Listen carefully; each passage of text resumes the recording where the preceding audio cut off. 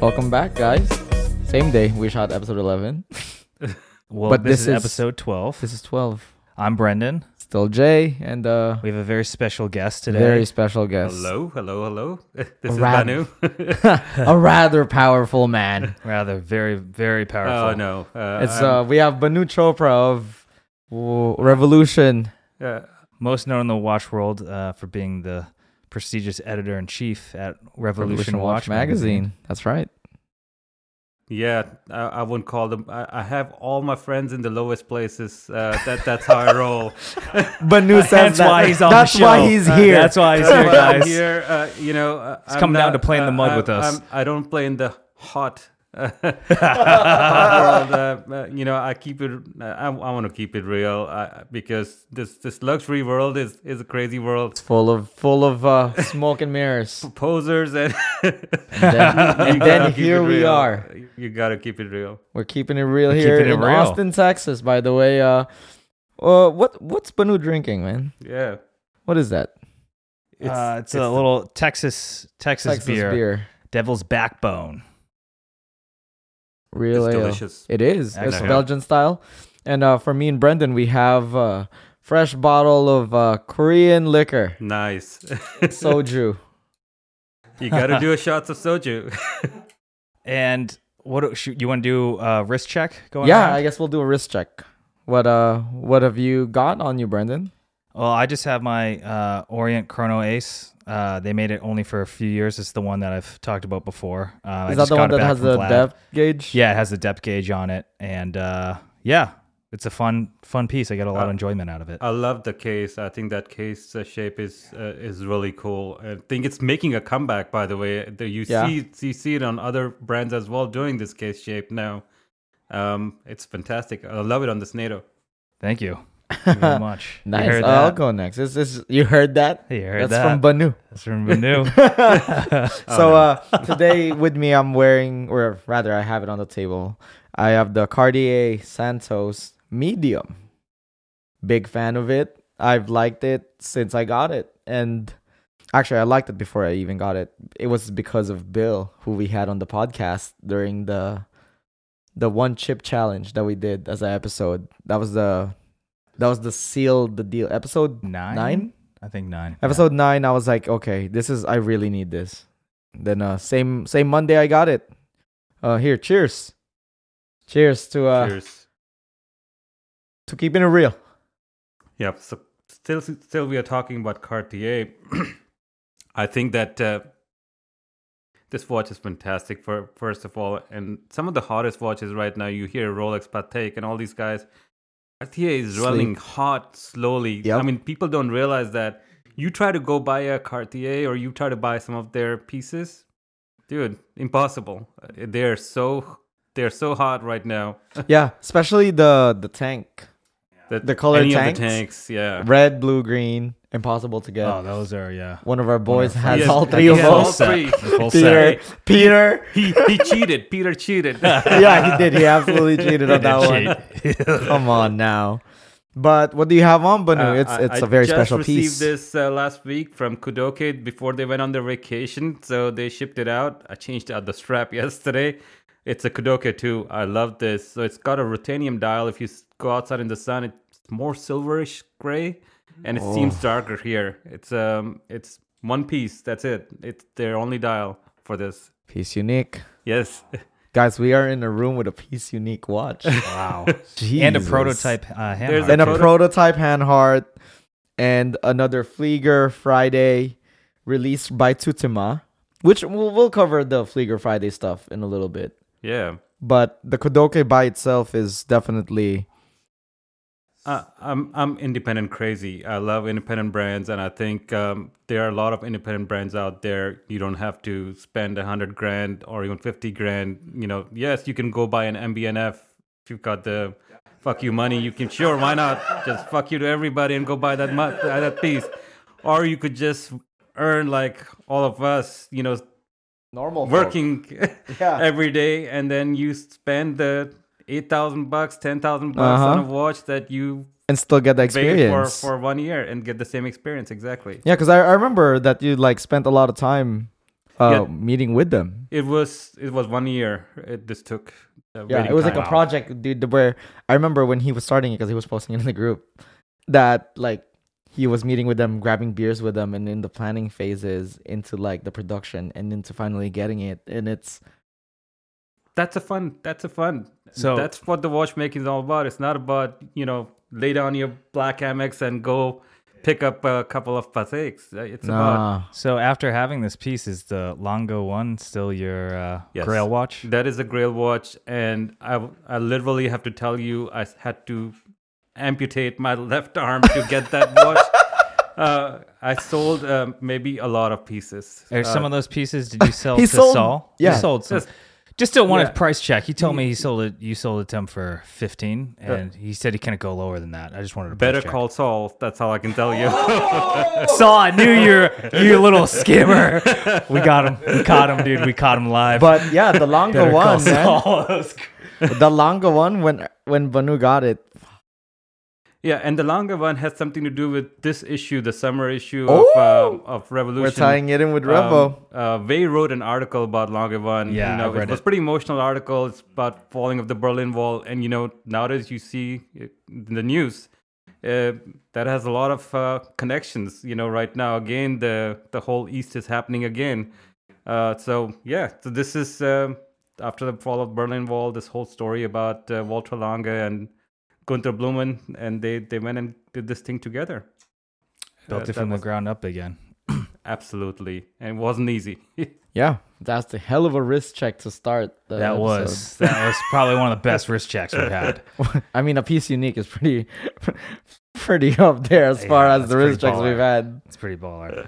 Yeah, we wanted to, thank you for coming on the show, and we wanted to talk about, I don't know. You can explain a little bit of what Revolution is, because not okay. Our market isn't necessarily the people who probably have a subscription to Revolution. Although I wouldn't say no. I don't know, Revolution. It's funny how everything gets interconnected. I came across Revolution when it was born because I was in Singapore for this one event by Hourglass. It was called the Tempus event. Tempus? Yeah. TEMPUS, right? Yeah, oh exactly. my God. That's a throwback. 2000s. Yeah. So I met Vey over there and a few other guys from Revolution, Suzanne Wong. Dude, they were just starting out. And, Revolution at the time when it started out was our crowd. They had titties out there in the magazine. And it was all about, tits and ass and watches on top. It was. That's what it was. That was Revolution, and then of course after some time it mellowed down. Now it's all about being geeks. We are watch geeks, and let's just be watch geeks. So yeah, Revolution is started in 2005, right? Yeah, 2005 in Singapore, and now it's developed to being one of the most influential watch editorials in the world. Yeah, it's there's Latin America, Mexico, there's Middle East, there's Asia edition, there's it's like edition 7 in Europe, of them, right? In Italy. So it's everywhere. Russia, Yeah, man. In this episode, we're gonna do a little dive into Bhanu. Yeah. All right. We do a little life story dive. The blogger. We're gonna take it back and have you talk about your takes on the present day industry and how it's going. Sounds good. Yeah. And different writing specific but questions. But don't be as well. surprised if I have something to say about present day industry. Oh no! We want that. We want it. We want that. So emotionally just as a quick heads up, response. Bhanu, the blogger, the writer, family man, and most importantly, you're what? My knight in shining armor, who's going to unban me from Watch You Seek Sales Corner. He's banned from there. I speed posted. That can be done. Wow! Yeah, you hear that? Yeah, we can be done. Yeah, then we're gonna talk about a little bit about the watch industry, which honestly nowadays I feel that true collectors hate, just because it's not a collector's market anymore. It's just a rich kid's playground. Yeah, that's right. It stopped being for the collectors, by the collectors, and is now by the brands for like the what rich. You were saying in episode 10 when we were going over we had a new guy take a Dufresne watch, and he was telling us about the pure joy of having a watch on his wrist. And Jay made a comment like, "Hey, I can't feel the same way anymore." Yeah. Like, I don't get excited about new purchases because of the games that you have to play. It's not the same. Yeah, no, you're absolutely right. You know, it's funny that one of the events, and I will leave everybody's names and everything out of the picture. I attended an event in New York with collectors, and it was a dinner, and we were sitting, and it was a round table, which I was, there were about 7 other people in the table. And I had my Habering. I love the Habering. The Habering Felix palette watch. Yeah. Simple watch. It's a small 37 millimeters. Looks pretty simple. And everybody had either AP, Rolex, mostly AP and Rolex. And they were just talking money. They're like, one guy said, fuck it. If I walk into AP boutique, just buy me anything. I don't care what I buy. I'll put my card down. I'll buy it. The spirit isn't there. Dude, that's not watch collecting. Yeah, you're just buying an investment. Like, bro, just go to real estate. Leave this hobby to us. Crypto or something.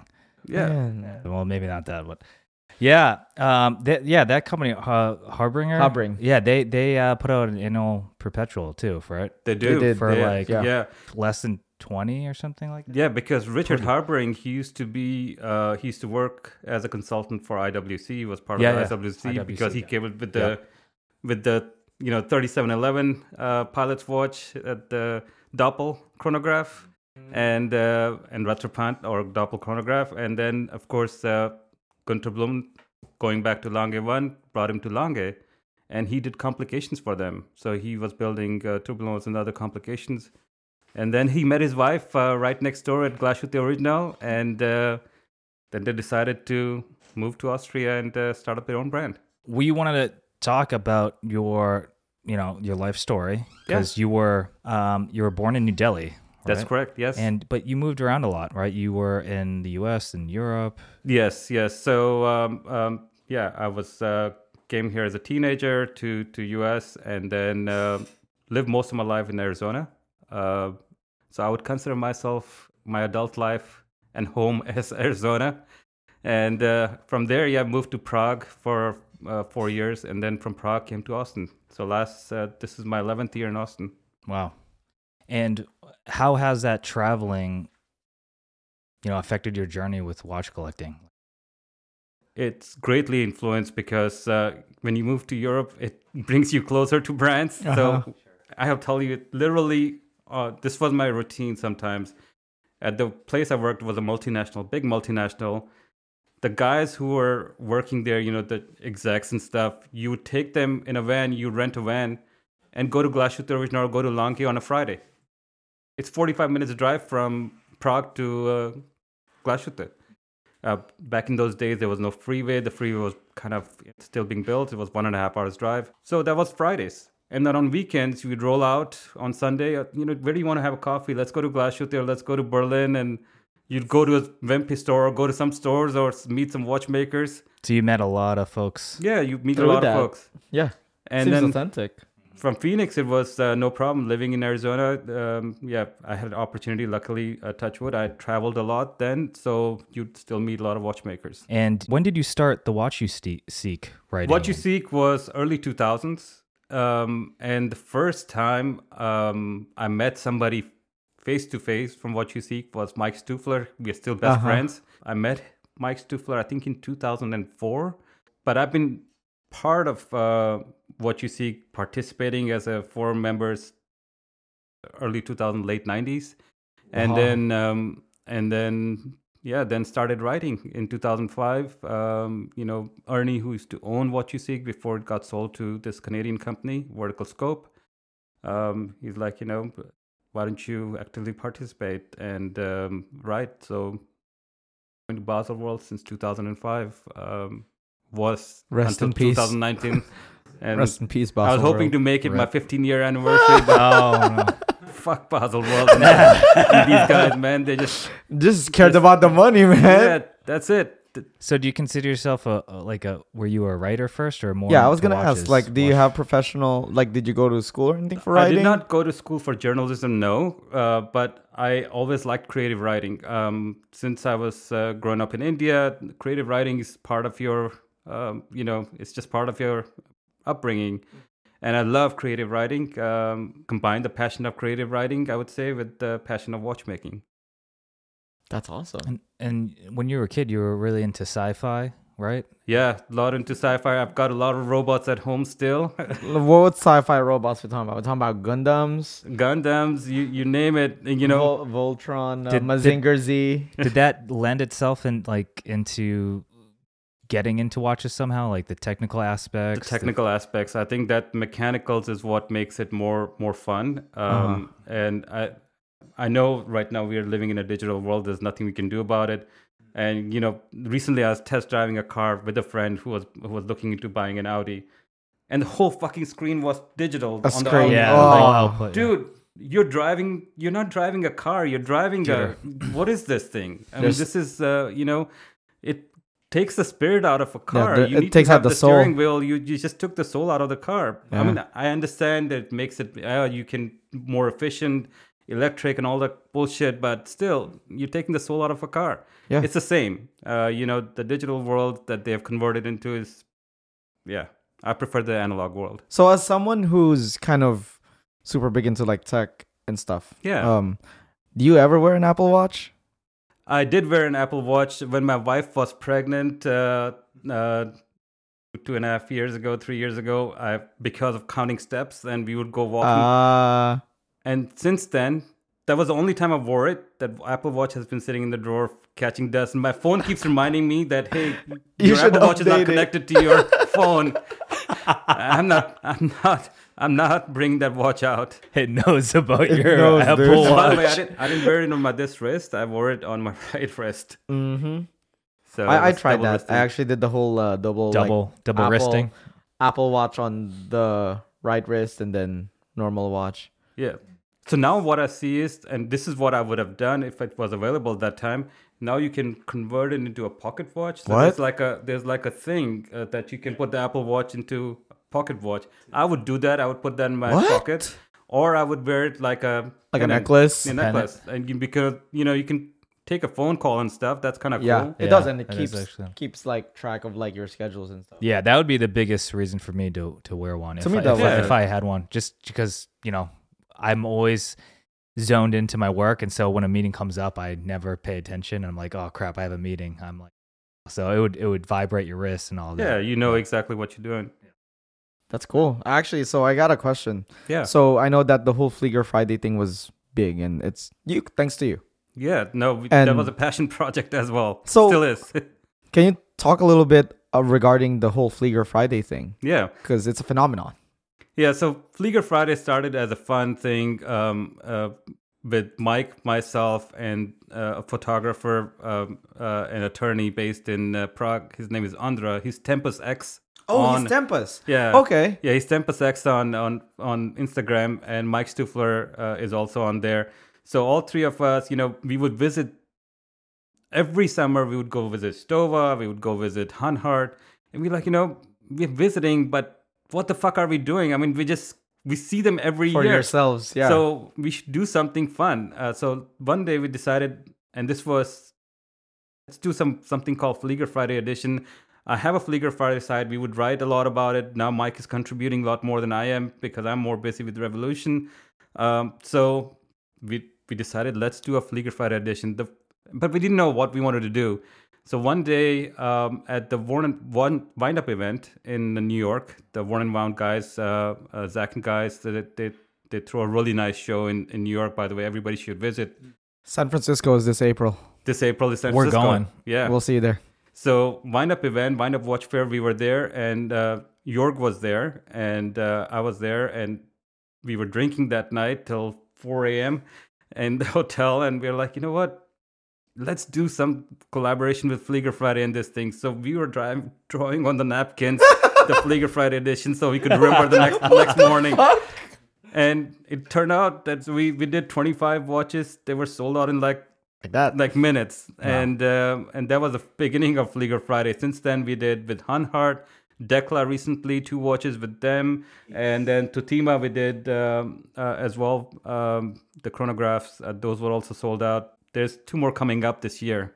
One with Laco and another one with Hanhart. That's amazing. I mean, the whole FliegerFriday thing, because I remember I'm rather new onto the watch Instagram thing. I mean, I joined probably towards 2016, 2015. So it's towards a few years before the demise of the watch industry, essentially.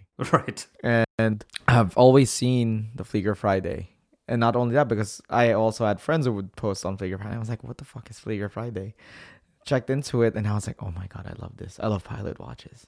And it introduced me to the IWC Mark 13. Yeah. Which was my first IWC. And I was like, that's awesome. I can fucking join it now. Yeah, it's just a belonging. You know, it was a play on like Speedy Tuesday, because Speedy Tuesday has been there for such a long time. So we said, you know, we want to do something with pilot watches, so let's create a hashtag FliegerFriday, and then we created a site FliegerFriday, and that's how it happened. You know, this is not I wouldn't say it's a new idea or something we created. It was a fun thing. And it still is a fun thing, by the way. It's nothing, we don't monetize off of any of this stuff. I don't get paid on any of these editions. No. You don't? No. Fuck it's up, passion. I would. I think Jay Wood was thinking. You're saying Jay would like you wouldn't. I am better than that. I wanted to kind of gear a few questions towards your writing. And I've noticed in a few interviews, you've identified yourself specifically as a blogger and not as a journalist. What does it mean to be a blogger and not a journalist? Absolutely. Great question. And I think it's something I'm very, very passionate about, that there are people who went to school, were serious journalists and do investigative reporting, do you know, what a journalist does. You see it on screen, or what you read on New York Times. And, you know, like Beth Doran, these guys, they went to journalism school. They're serious journalists. And mine was just out of creative writing passion. People who call themselves journalists, you know, it's like a discredit if you claim to be one. Me walking around with a stethoscope and saying I'm a fucking doctor. Yeah. I'm not a doctor. I just play one on the TV. You know? A blogger is. There's nothing wrong with a blogger. It's not a derogatory term. It's just blogger. I'm proud to be that, because you know, that's what we do, creative writing. You can be a brilliant writer and not be a journalist. But people who are journalists, they deserve the credit. And so you started off writing digital for Watch You Seek, but also print at the same time with Revolution. So, when did you start, I guess, writing print? Revolution was about a year ago. Okay. And before that, I was doing some articles for Quill and Pad, and I was regular there. Okay. So it's mostly... I really admire... you know, there's 2 people I admire in the watch industry for writing. Of course, there's a lot of people who do brilliant writing. You know, like I mentioned before, Suzanne Wong. Logan. A lot of people do, but I think I love Wei's writing because he makes it emotional. Yeah, he's passionate about this thing. He's one of those guys, he can be stone cold high and at the same time narrate to you every detail of reference and pathetics, and, you know, that doesn't come with studying something. It comes natural to you. That's emotion. That's emotion, and he can narrate and he can put a story around it. To me, that's brilliant. Same thing for Beth. Beth is on the other spectrum. You know, she writes technical stuff, and she's a true what I call a journalist. So both of them, I'm like somewhere in between with creative writing between them. I like the story part and I like the technical part. So I'm learned from both of them. Pulling from best of both worlds, baby. The world's the yin and the yang. And so what is the difference now that you've experienced print and digital? What's the difference between writing for digital versus print? I think that's another great question. Digital writing is more targeted. I would say more targeted with, it doesn't require as big a thinking. You know, what are you going to do with the long form of what they call long form journalism? A lot of, 17,000 words articles, 10-page, 16-page, 20-page articles. In digital, you're saying, okay, people only have this much attention, and, you know, their attention span is, you can read it for maybe 3-4 minutes and let's just keep it to that. So you keep it to 500 words, 1,000 words, 1,500 words is really the max. You're pushing the limit of digital at that point. So you keep the articles more geared towards. The second difference is in print journalism, you can tell stories. You can tell the story about a person, about a thing. There's a lot of stories in here. Oh yeah.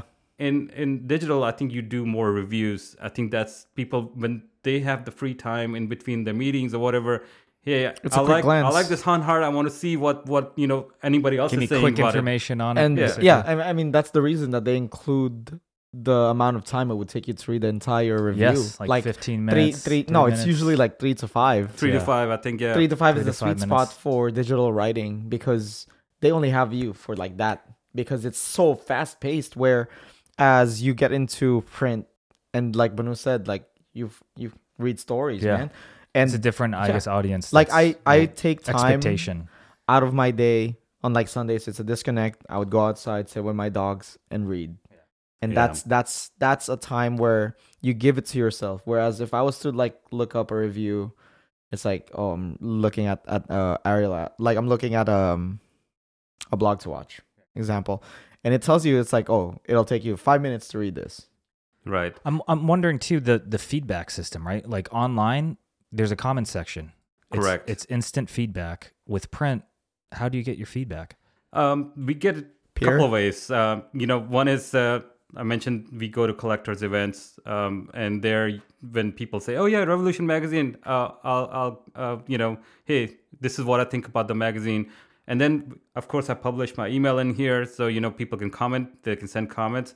And now what we started doing, this was the idea of our UK editor-in-chief, Ross Povey, great guy by the way.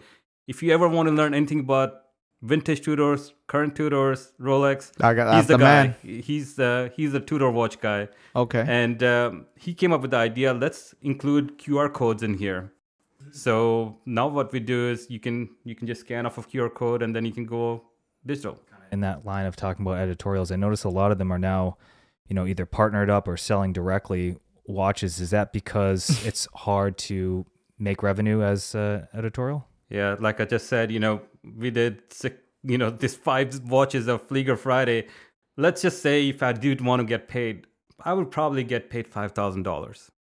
I don't think you can make a living off of. I'm just saying, if I were to get paid, yeah, unless I was making these watches myself or buying them from for brand and then reselling them, then it would be the same thing what everybody's doing right now.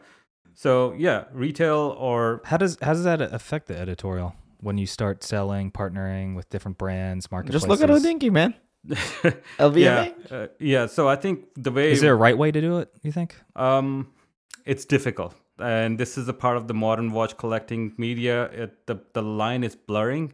And I'm not sure if I like that. But what I do like is doing limited edition or partnership with brands is fine.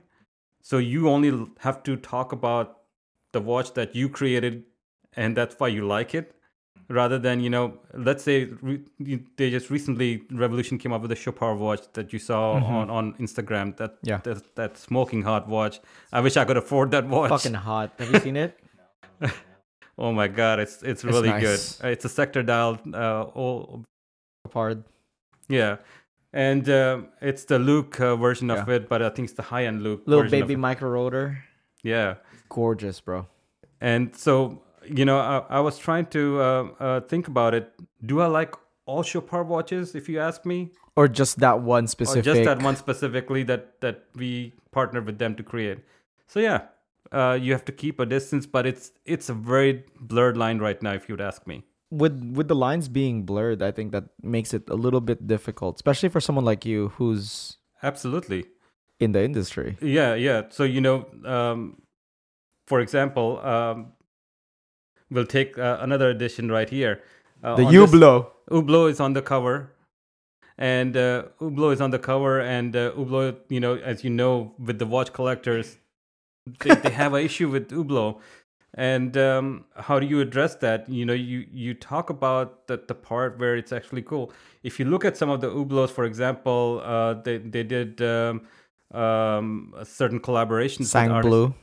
Sang Blue is is my favorite one. Exactly. So there you go. You have to focus on the editions that you like. Not the entire brand in its entirety, because it's gonna fall. There are Hublots that are running 7750s and charging 12 grand. Oh yeah, that's what they were famous for, man. Yep. That's why they got such a bad rap with the watch community, is that they were charging AP pricing for exactly a 7750. Yeah. So yeah, that's why I said it's a tough line to follow. It's not easy.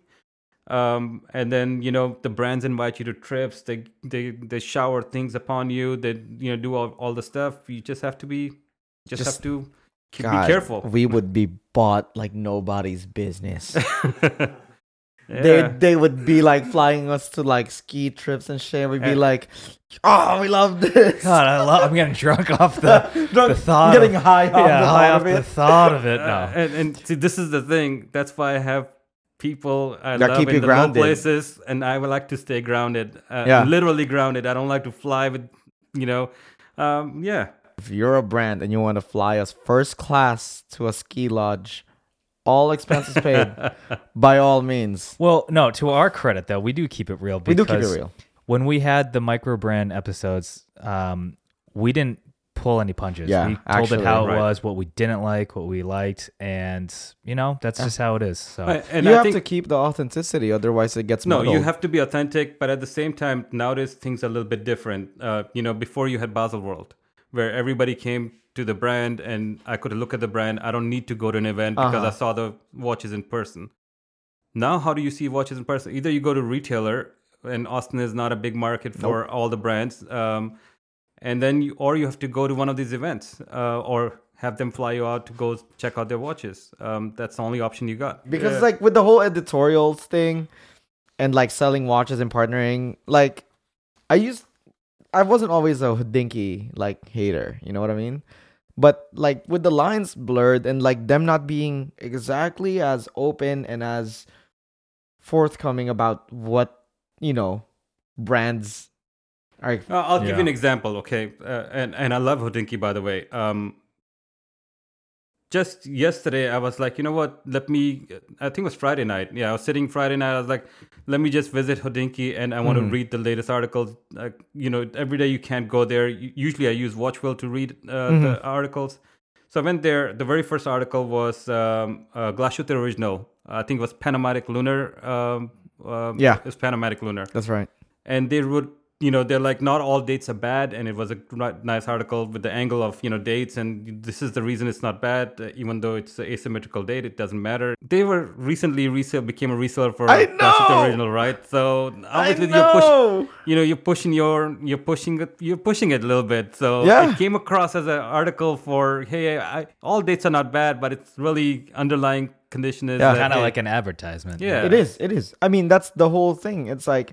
And if they do disclose that information, it's like super small, and it's saying, oh, by the way, we're a minority stakeholder at LVMH. Like, that's what they fucking did with the Tiffany piece. Yeah, but, we also take a shot at them because they're the biggest. They're the biggest publication, exactly. Yeah. Absolutely. But I think all of us are guilty of it, to be honest.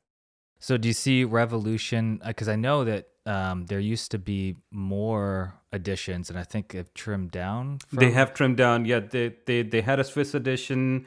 They had a Hong Kong edition. They had a China edition. I think that combined into one Asia edition to be more efficient. And of course, as they were saying, print is dying, and the cost of print is still a lot. Digital is not as lot as print. So cost of paper is hard. Then you have to mail these things, and then you have to put them in the airport lounges and all the stuff.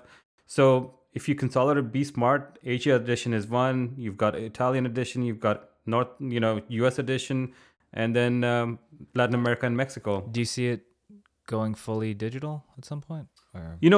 It's possible. Anything is possible. But I think the romance of Revolution is in the magazine. Yeah. So I don't see it. I don't see it. At least not in the near future, I would say. Let's hope so. I mean, there's so few publications that are print. And as far as this hobby is concerned, Revolution, I think, is one of.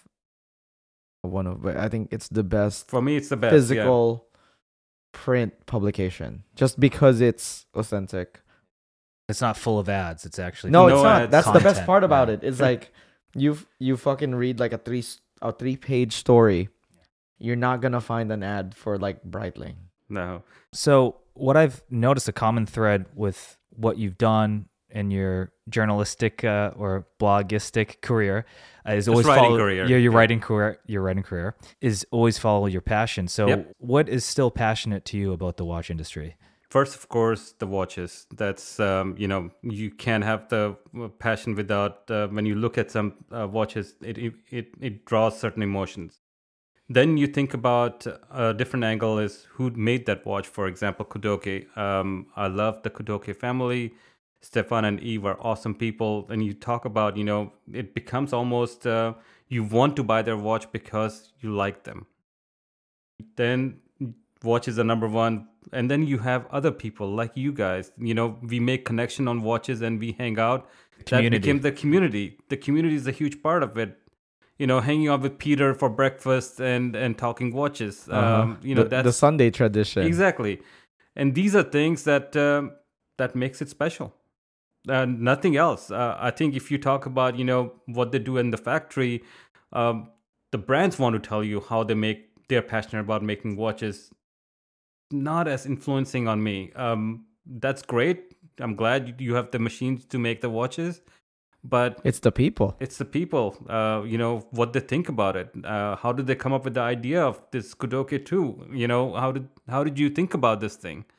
Those are the things that makes it special. See, that's what I'm about, man. Like nowadays, everyone want to talk, like spec sheets. It's all spec sheets. It's like, oh, cool, man. Like that's cool. I mean, to me, that's where it ends. Like that's not what I'm here for. I'm here for the people. The people that I got to meet, the people that I have yet to meet, the people that, I'm still in talking to are a big part of the reason that I'm still into collecting as much as I dislike the hobby.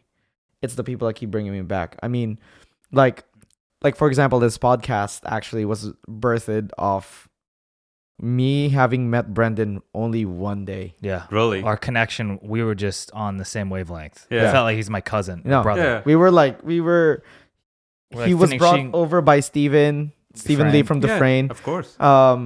Because he finally got a Rolex, so I guess Stephen was like, "Oh, I could bring him in."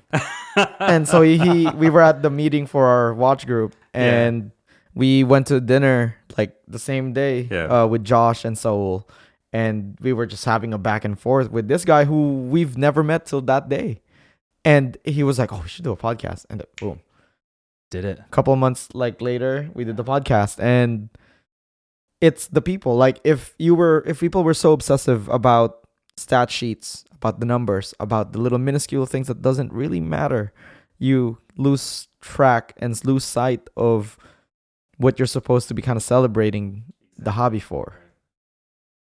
That's how you keep the passion,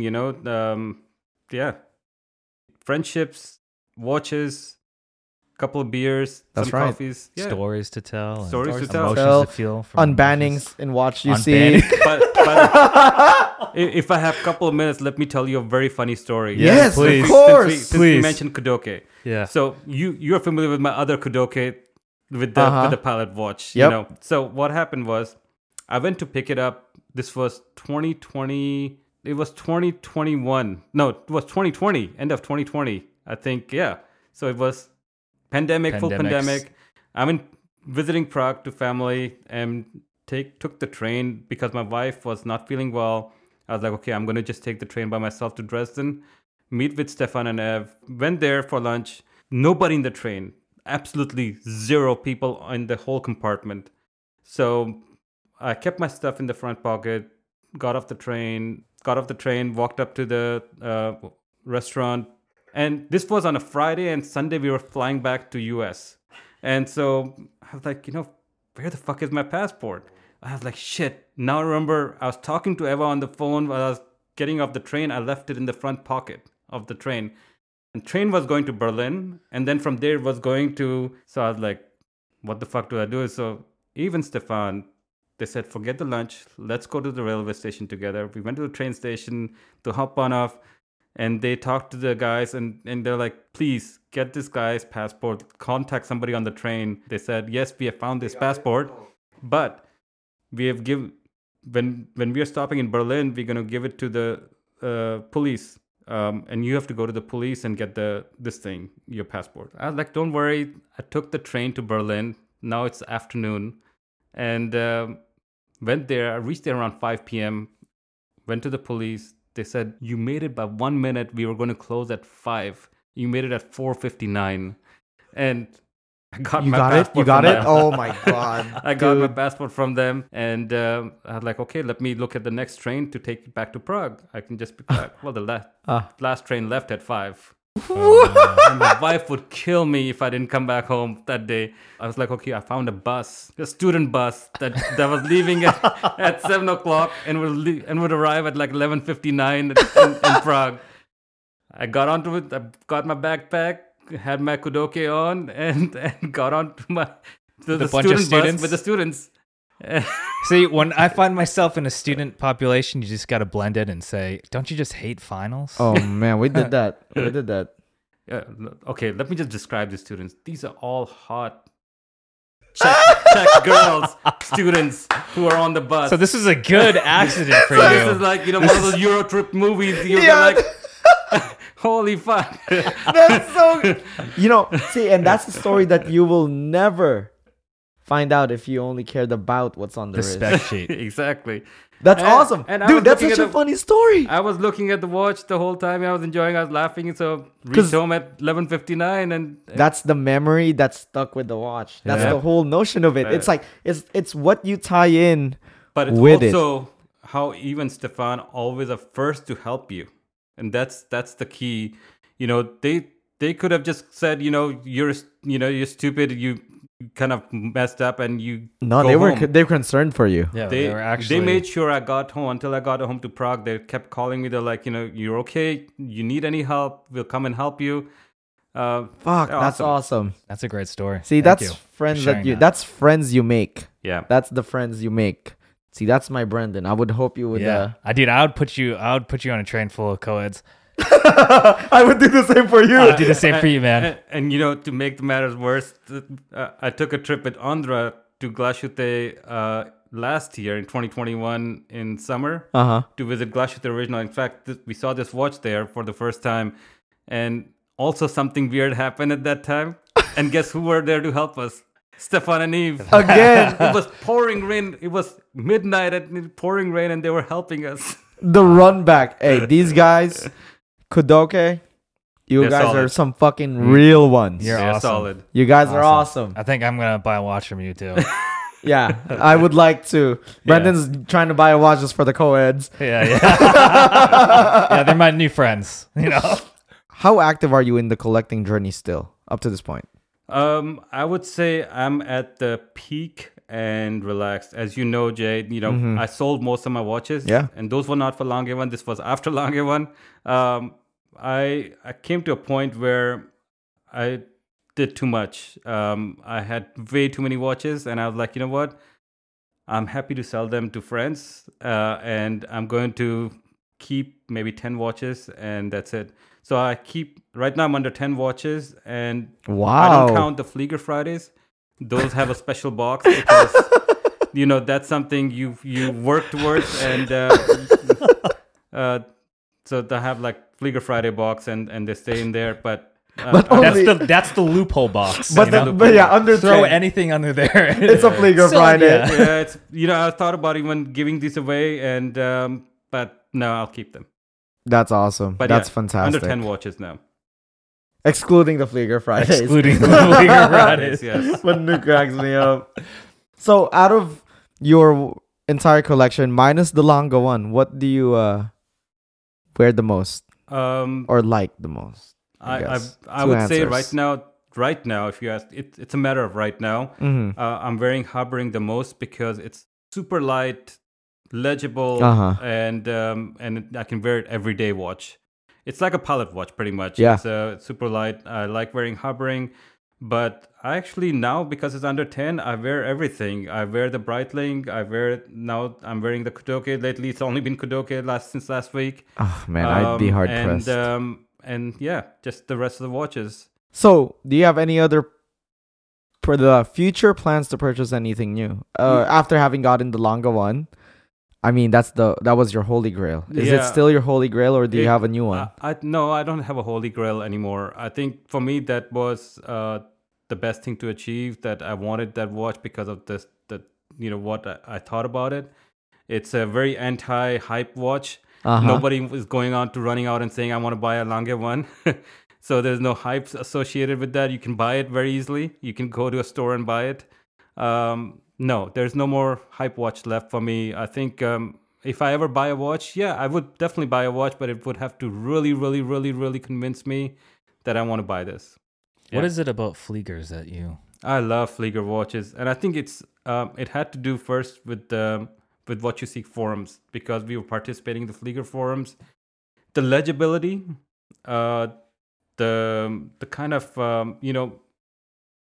history behind pilot watches, the way they were used. It's kind of a macho thing that they were used in military for navigation and for, of course, Flieger chronographs for a different matter. Wow. Well, that was a lovely experience. Thank you. Thanks for coming on, Bhanu. No, thank you for having me. I think we need to have more down-to-earth shows like this. You can have a high-production Hodinkee type of shows, or even others who have podcasts and live shows, but you need to keep it real a little bit. There's too much of fluff is going on, too much of plugging in going on. Sometimes you just need to take a break from it and say, you know what, let's tell things like it is. It's a shitty market right now because it's all full of money, and when everything comes down to reality, the true fans will stay. Yeah, we're here to stay. That's right. We will stay. Yeah, as much as I want to leave the hobby, I have not been successful at leaving it, and I'm here. Yeah, you're strapped in. Strapped in for the ride. But yeah, Bhanu, once again, we appreciate Thank you so much for coming by. And absolutely, guys, thank you for the beer. If you want to check out Bhanu, buy fucking Revolution. Yeah. I've read back to back stories and articles written by him. Actually, take a moment to disconnect from the internet. Yeah. Sit down Go in outside. your backyard and read. If you don't have a backyard, sit anywhere, man. On your porch, on your patio, or anywhere. Disconnect. Or just go to Barnes & Noble, have a coffee, and they have Revolution there. They have Revolution. You can just read it there, man. Yeah, there you and go. it's free. You can that freeload. That one's free. That's the free edition. We keeps it real. Yeah. Hey, we have done that, man. We know. Yeah. Thanks, Barnes & Nobles for sponsoring this episode. And also, shout out to Revolution for also sponsoring us by letting us borrow Bhanu. Yeah, thank you. What's our ASMR that we're going to close off with? Oh, man, I don't even know. I was so caught in conversation, man. You still have the Formex? Get the Formex. Also, found out that Bhanu is good friends with Raf from Formex, which Raf... 2 episodes, I guess, with you shouted out. There's something going on there, right? Something's going on. What's going on here? The universe is telling us something. Yeah. And you know what? Another sponsor of this episode, Formex. Well, here it is. Here's ASMR. Click off their reef. You got it? Slower. Don't jackhammer. I like jackhammer. It's nice.